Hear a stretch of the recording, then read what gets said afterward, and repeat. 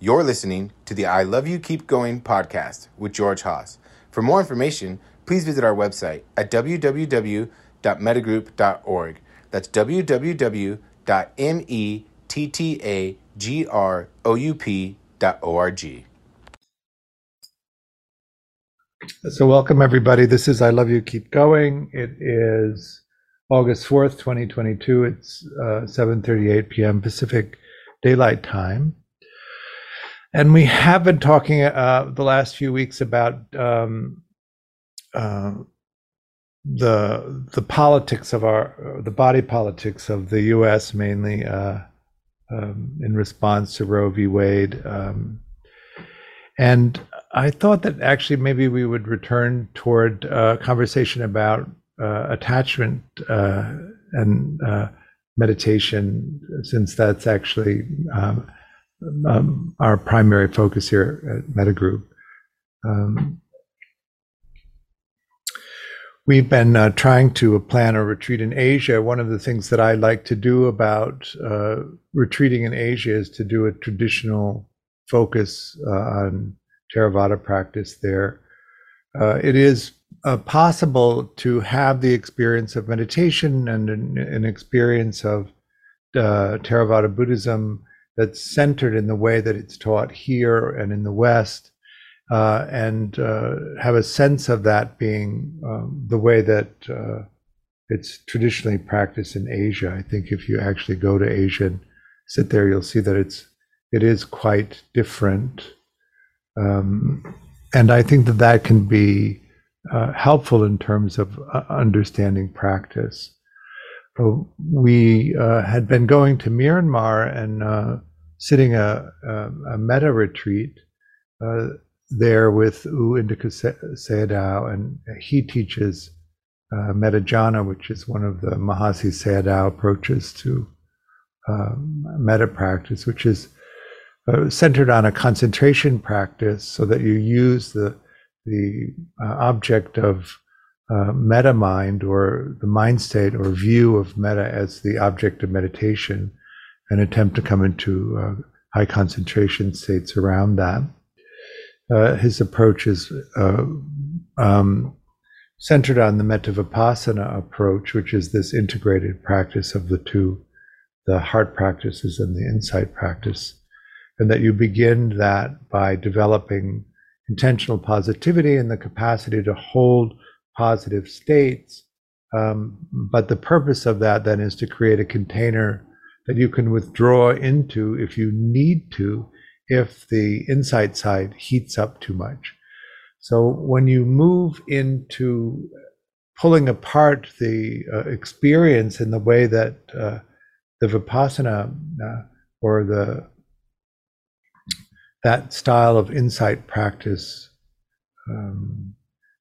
tends to do, you can sometimes come into the views that you use to create the experience of yourself and of the world, and that can put you in touch with some painful emotional experiences. In response to that, and in a combined Metta Vipassana approach to practice, you pull into the metta side, to the positive side, when the Vipassana side becomes distressing. One of the problems in the West for people, particularly new people who come into a mainly Vipassana or insight-focused practice, is that it does often put you in touch with difficult emotional experiences in response to seeing things clearly. And if you don't have a strongly developed capacity for positivity that you can use as a refuge, often what happens is that people simply stop meditating in order to moderate the painful experiences. And so you have the starting and stopping, which is very common in householder practice, or what you have is a very limited meditation practice. The thing about pursuing meditation as an enlightenment-oriented practice is that you have to go that whole distance in order to have those experiences that are transformative in that classical enlightenment way. Each of the different traditions creates different experiences of that, and that depending on how you practice, you have different experiences. I know that Dan Brown and Judd Brewer did some fMRI studies on Tibetan practitioners and on Theravada practitioners, and found that the different techniques created different reactivity in the brain, and that the Theravada practice was really centered around the ACC and shutting down the experience of self, and the Tibetan practice was or the parts of the brain that responded were a shift of the identification of the self experience in the left prefrontal cortex into the parietal lobe, which is more local, global, so that big expansiveness experience that often comes from the Tibetan practice is actually related to the brain activity that the meditation, the specific practices cause, whereas the no self experience, which is prominent in the Theravada practice, comes from the shutting down or the muting of the ACC activity. So when we talk about enlightenment experiences, and they're centered in different kinds of practice, they're different because the practices produce different results based on what you do. We in the West tend to, particularly in the US, we have this thing called cultural appropriation. I don't know if you've heard of it, but we like to take the things that really are shining and work well and collect them and discard everything else. And so we tend to create these practices which we think of as traditional practices, but actually they're just sort of cherry-picked practices. And we even mix and match, for the longest time, sitting with Shinzen, who said that he was primarily a Theravada teacher and a teacher of insight. When you actually pull apart the techniques that he's offering, it's from all of the different lineages sort of gathered together and secularized, so it's harder to tell what the origins of the practices are. When we went to Myanmar, and I was looking around for a retreat center where we could do some longer retreats, I met a monk who had been at the monastery for 5 years, and he was still doing breath counting, and that he hadn't actually been offered any other techniques besides breath counting because the monk that was ahead of him or in charge of his practice was not yet satisfied to the depth of his technique in breath counting. Christian? Was he also doing like a metta practice? Is that like really integrated in their... No, in this particular monastery, it was just straight Vipassana. There wasn't really much in the way of metta, but he wasn't doing Vipassana or metta. He was simply doing a shamatha, concentration focused practice. Okay.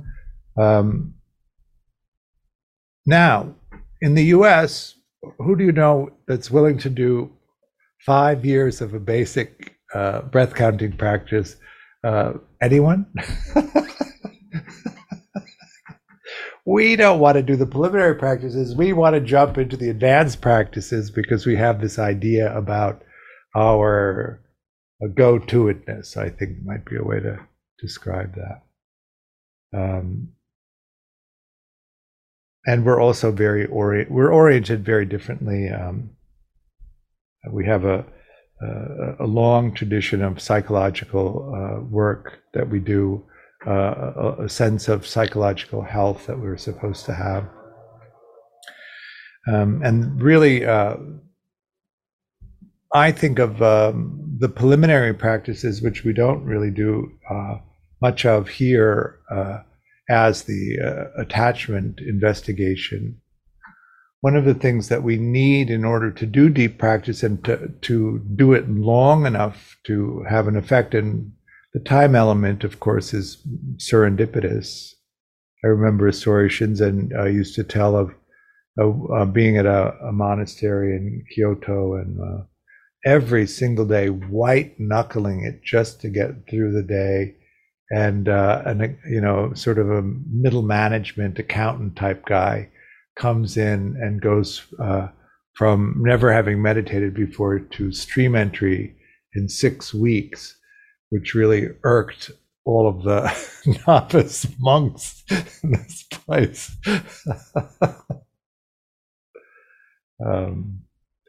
There's a quote, I'm thinking it's Robert Thurman, but I'm not sure about it, that early on in his sitting in Asia, that local people would come in and sit and in a few weeks have these deep insights into practice. And the Westerners would come in and spend the same amount of time and get nowhere. And the teachers said that the local people were coming in and meditating, and the Westerners were coming in and thinking. And so that's that psychological piece, trying to make sense of it using logic. In the U.S. and in the West, mainly what I've seen is people at the hardly functioning end of the spectrum and people at the super functioning end of the spectrum come in to practice meditation, and not many people in the middle. And the reason for that is that the hardly functioning people who've tried many of the approaches that were offered to them to help increase their functioning didn't make much progress using them, and as a last resort turned toward meditation. And at the other end of the spectrum, people that function super well but remain unhappy, and the achievements of that level of functioning come because they're looking for something that actually is going to provide meaning. So we have this piece about engaging in the activities of the world, engaging in activities that have meaning to us.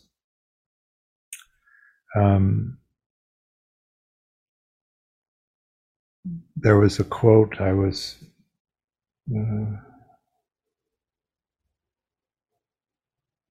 think it's by Ballard, who was a French philosopher who wrote in the postmodern school.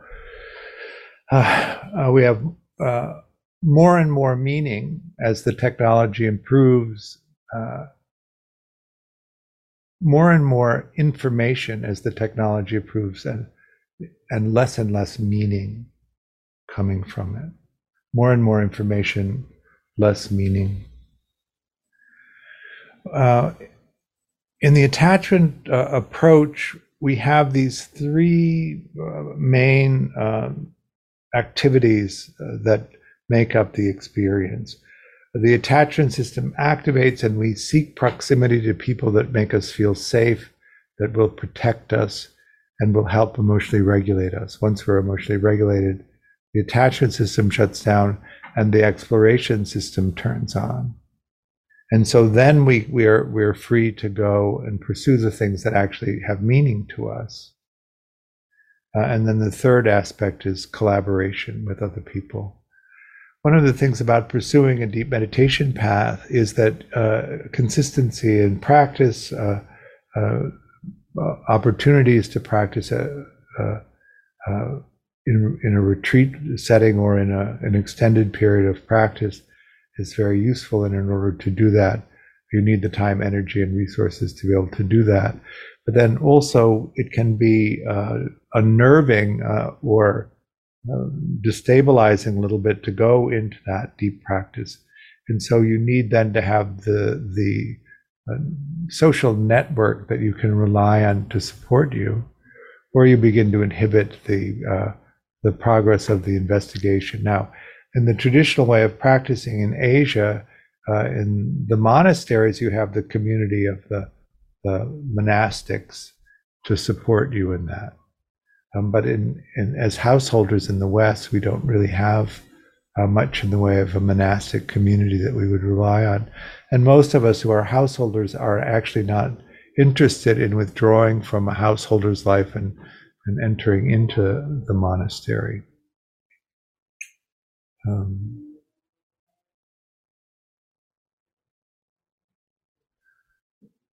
The monastic life, of course, is a patriarchal life, a hierarchical life, and there's very little wiggle room in that way. The people who are senior to you have authority, and you don't if you're not in that role in the monastery, and so you have to comply. And particularly in Myanmar, that compliance is thought to be an insight into the nature of self and not self. But then it depends really also on who you have and what the culture of the monastic community is that you're involved in. In the West, as householders, we have the relational community around us that either comes from our family life or our work life or our friendship life. And we don't always have the advantage of the whole of our social community being engaged in meditation practice. In fact, sometimes most of them are not. And so then how do you manage the time, energy, and resources that you would need to take away from your commitments to other people, other work, say a work situation, and be able to focus on practice? That's part of the balancing.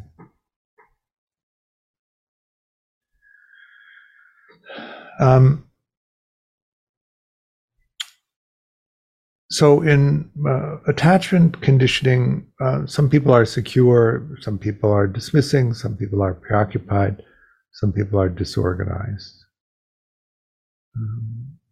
The disorganized end of this scale, people tend to function quite a bit less well than the organized side, which is the secure, dismissing, and preoccupied people.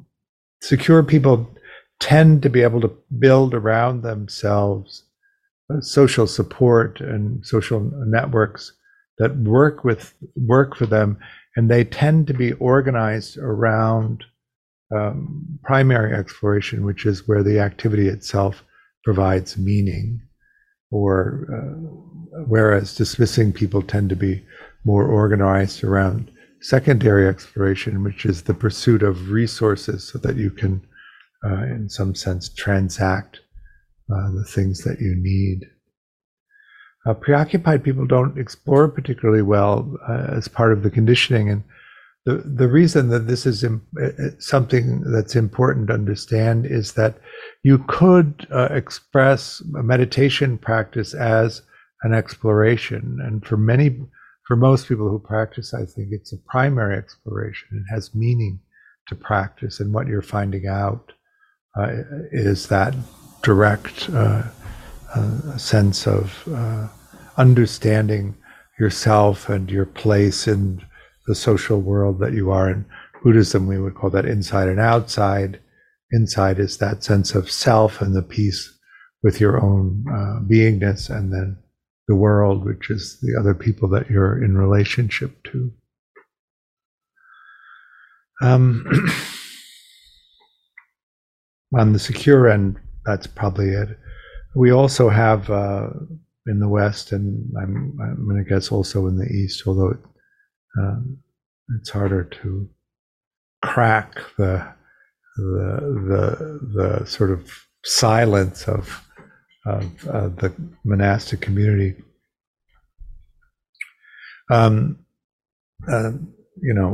People acting in ways that are not skillful, and then we might look at the orientation of pursuing positions of power within the meditation community. and what the purpose of that is.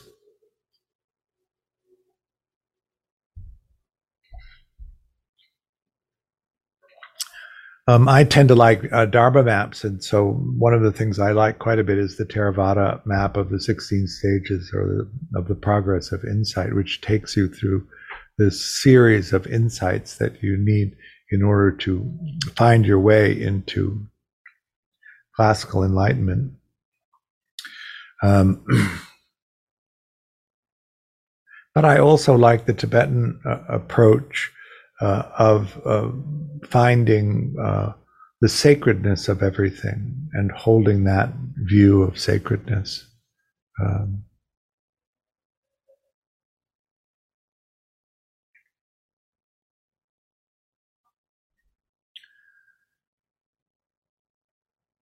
I think when I was 18 or 19, I had decided that I would stop trying to answer the big questions in life.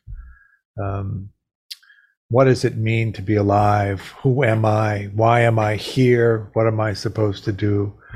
All of these questions I found inscrutable and unanswerable, and I thought that it was a waste of time to try and solve them.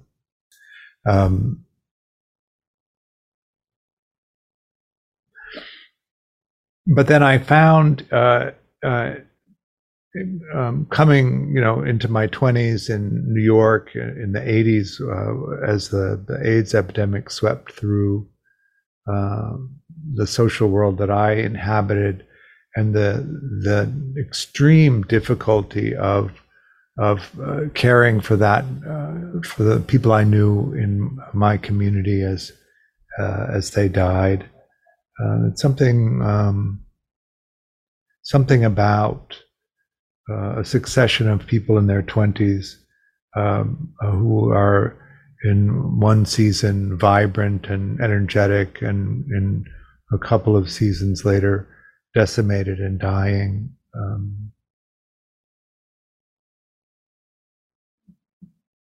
Then I realized that I'm going to have to answer these questions in a way, because the avoidance of them is unbearable. And so that practice, for me, was the catalyst to practice in earnest. But mainly what I find out in practicing in the Theravada tradition is that the experience of self is just this little pressure cooker of suffering, and if you can stay out of it, it's not that bad. You don't suffer that much. And so there's that shift out of the identification with this limited identity into this vastness, this unfixated, undifferentiated space.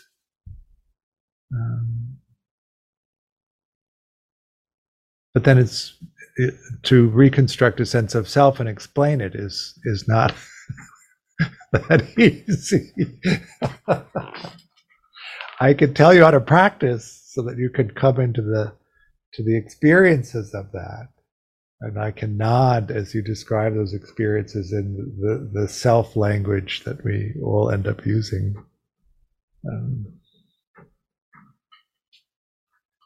In the Tibetan practices, it's quite different than that. It's this expansiveness, this spaciousness, this thinning out. And then everything takes on this quality of sacredness, and I can explain how awesome that is, that experience of sacredness, and how every little thing seems important and valuable, and how to hold that view. But neither one of those actually produces an answer that the self is satisfied with in terms of the big questions, or at least not for me. Why am I here? What am I supposed to do?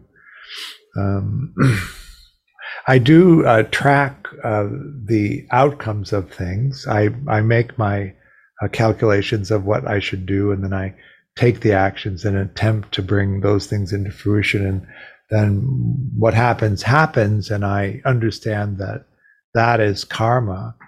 And I try to live an ethical life, and I understand the things that happen are good karma. But very often they're not the thing that I wanted to have happen. And there's some suffering in that self-experience of that isn't what I had in mind. I'm reminded of my grandmother. She lived to be 97, and she was a Christian Scientist who also used Western medicine. There's a lot of accommodations that people can make. And she looked at me and she said, I'm absolutely convinced that God has a plan for me. I just wish he'd let me in on it.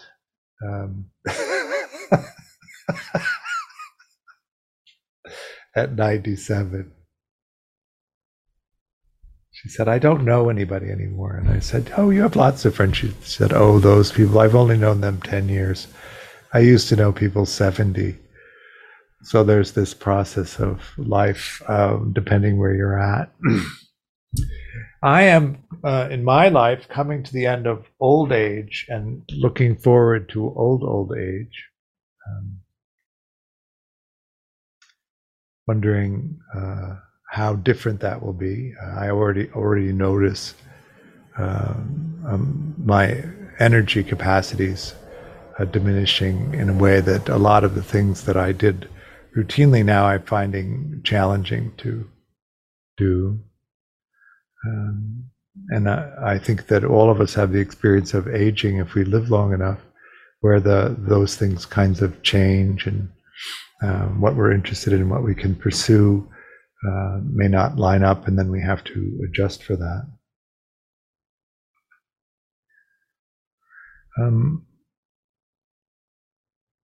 At Metagroup, we focus initially on attachment as a preliminary practice because we want people to be able to stabilize their social network and environment and how they live, so that they actually do have the time, energy, and resources to pursue a deep practice, which we do think is the end goal of practice, that pursuit of classical enlightenment, using whatever approach actually resonates for you, to see clearly the nature of the human condition, to see clearly the nature of your experience. I was working with a student, and under a high level of stress, they acted in ways that they didn't like about themselves. And saw it as a failing.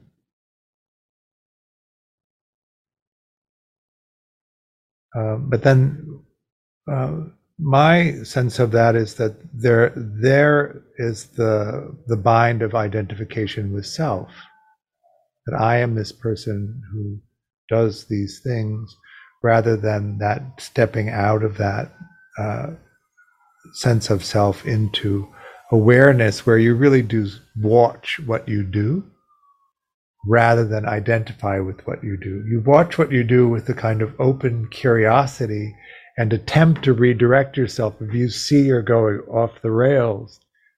But all of those things happen automatically. You are not ever making the decision to do them in that sense. And so we, in some sense, that is a description of seeing clearly. Christian? Do you think in that case, the acting from awareness would allow the student or anyone to, is the point that it makes you not judge yourself? Or is the point that it actually gives you like a buffer to make better decisions? Well, it gives you a buffer to make better decisions, but also if you lose awareness, lose mindfulness, and have a moment of mindlessness that is actually even harmful or causes a difficulty, you don't self-immolate in the rigid identification with self. You can reestablish your mentalizing faster and then correct faster. We tend to, most of the time, in the process of forming the sense of self and the sense of the world, that all happens automatically, all happens unconsciously based on conditioning, and then at the last second it appears in consciousness. I like to call that the veto possibility, the window of vetoing a boneheaded move. So you have the object that can be sensed, the capacity to sense it. When they have contact, consciousness of that sensing experience arises. One of the problems with English is that we use the same word to mean different things, but consciousness is the active sensing experience that awareness would know. And then it's evaluated for urgency, doesn't matter, pleasant if there's time. It's compared to the perceptual database. If there's a match that's close enough, the meaning of the particular pattern of sensing activates into conceptual reality. And in that moment of activation, it appears in the self experience as this is what we think is happening. Because we're creating conceptual reality, and it's an extremely elastic thing, we can make it in so many different ways, that if you're monitoring that process in that moment of coming into being, if you see that it's not a good match to what actually is being sensed, so that's the word in Pali for that is tajapanati, which is a constant looking back on the ultimate reality and comparing it to conceptual reality to make sure that they match well. Then you can correct and recreate a conceptual reality that's more in line with what's happening. But most of the process of sensing and evaluating for urgency and applying meaning happens before it reaches conscious awareness. So these versions of reality are coming into conscious awareness fully formed. And so we don't necessarily see behind the curtain or under the hood as to how we've created them. So you might say that the purpose of practice is to be able to track that so that you're constantly in a position of knowing what the ultimate reality is and what you've made it into, so that your actions are more and more oriented in a skillful way. Is that making sense? When we don't do that, then the version of conceptual reality that we create, we just assume to be accurate, and then we form intention and take action based on that, even if it's wildly off. So the Buddha talked about that. One of the stories that he used was the farmer who went into the hut, and it was dark, and he looked in the corner and he saw a coiled snake, and he took his machete and he chopped it up, and then he lit a candle and he saw that he chopped up a coil of rope. But in the moment, the mind made it into a snake, and he responded as if it were a snake. Is that making sense? So what we want to do is be constantly present, constantly monitoring this construction that we make of the world, constantly comparing it to what we're taking in, to make sure that the constructions that we made are an accurate reflection of what's actually happening. Now, your constructions of everything are going to be based on your perceptual database, based on your conditioning. So you're always going to be creating a version of conceptual reality based on that. And everybody has their own database, so everybody is creating their own version. And so we need to engage in a dialogue about each person's version. In a postmodern view, you might say that there is no truth because it's all subject to what our conditioning is. But in a meta-modern version of that, you would say, what's true is that everybody's creating their own reality, and what we need to do in order to understand each other is dialogue about that without being defensive of it, just to be open. Kristen, you had a question? So what you're saying is that this practice will remove our fear of snakes? Sorry.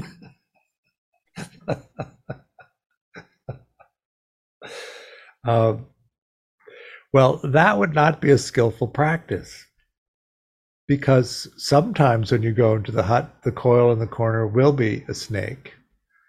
It's actually to see clearly and distinguish a snake from a not snake.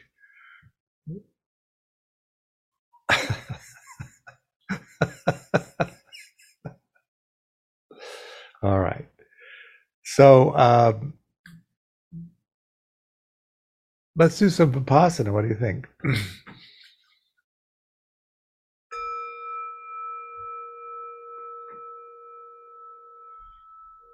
So any comments or questions about the practice we just did?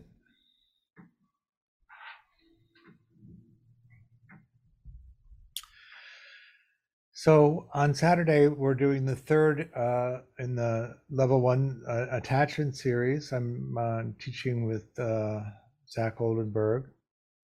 2 weeks from Saturday, we're going to do the relational, the collaborative relationship day long. So if you're familiar with the 3 pillars approach to attachment repair that Dan Brown developed with his group, that is the 3rd pillar, collaborative relationship systems and understanding how they work. We'll do some dyads with that so you can practice. In October, we're doing our final retreat at 7 Circles, because 7 Circles is closing. So that if you have any nostalgia for that as a retreat center, please join us. We won't be able to go back to there after the October retreat. November, we're doing our first level 1 class for Europe, European Central Time. So if you're a night owl, we'll be teaching from 1 a.m. until 10 in the morning. We're still trying to put together our retreat for Asia in February, but not sure what's happening with that at the moment. I'll keep you abreast of it. And then next June, I'm going to do our first European retreat in the Netherlands. So that's the stuff that's coming up. A lot of it is on the website. Take a look. I do offer the teaching on it. Carol? Yeah, can you just jump in for the day long on the collaborative relationships? It is. Yeah, sure. Uh-huh. We offer it separately from the first part of level 1. Okay. Is that on the website then? Yeah. I think it's August 20th. So I offer the teaching on a dana basis. Dana is the Pali word for generosity. So there's a link on the website to make a donation if you wish. We really appreciate any amount because it helps support me and also the work that Meta Group is doing. Thank you for your practice, and we will see you soon. Bye.